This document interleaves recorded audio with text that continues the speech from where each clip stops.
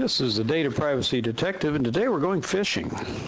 Now, I don't mean F-I-S-H fishing, I mean P-H-I-S-H-I-N-G fishing, which is something we're going to display in a real example. I got an email a few weeks ago from a friend of mine to protect the innocent. We'll just call him William Bates.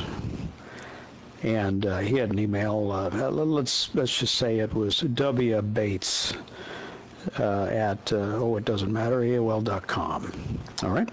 And I got a message from W. Bates at AOL.com, and here's how it read. It said, hi, comma, can I, not capitalized, ask you a quick favor, question mark.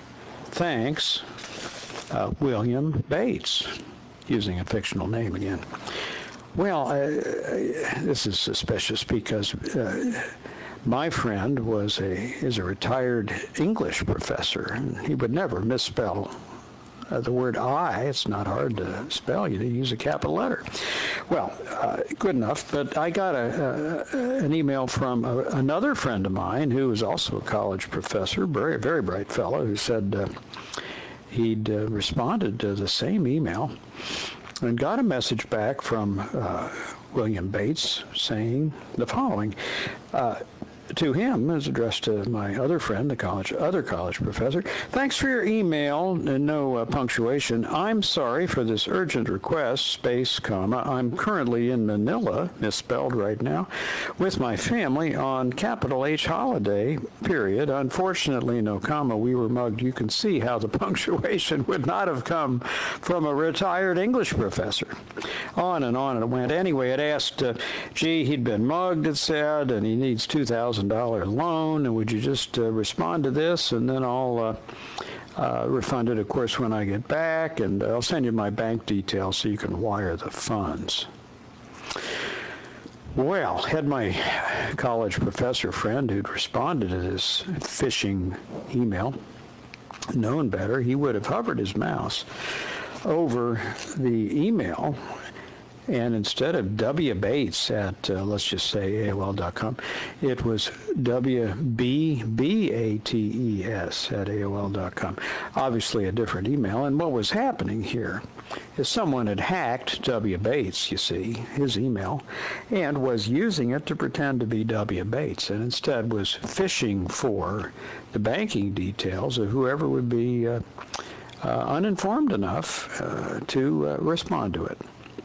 So fortunately, my other college professor friend contacted me, sent me this, and I promptly explained to him that my retired college professor friend, William Bates, was indeed not sending him this email, and I showed him how some other person was, maybe somebody far halfway around the world, fishing for his bank details. And of course, based on that, my friend didn't respond to the email.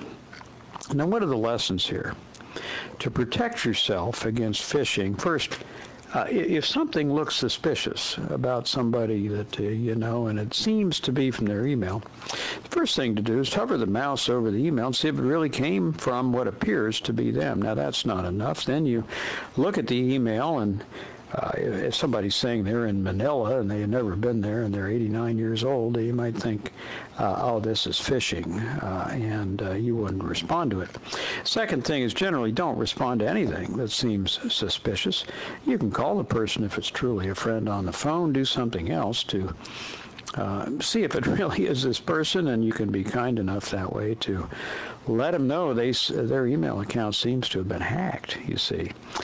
Third, don't ever fall, if you get into this with someone, with sending your banking details to anybody in this kind of circumstance. Some friend is truly in trouble or has been kidnapped or ransomed or mugged in some far distant location will be able to use the telephone or some other way to tell you that it's real. That's just one example. Americans and Europeans and others have been ripped off for literally millions of dollars through this phishing problem. Don't fall for it. Remember, your data privacy begins with you. Signing off today on this phishing expedition, the Data Privacy Detective.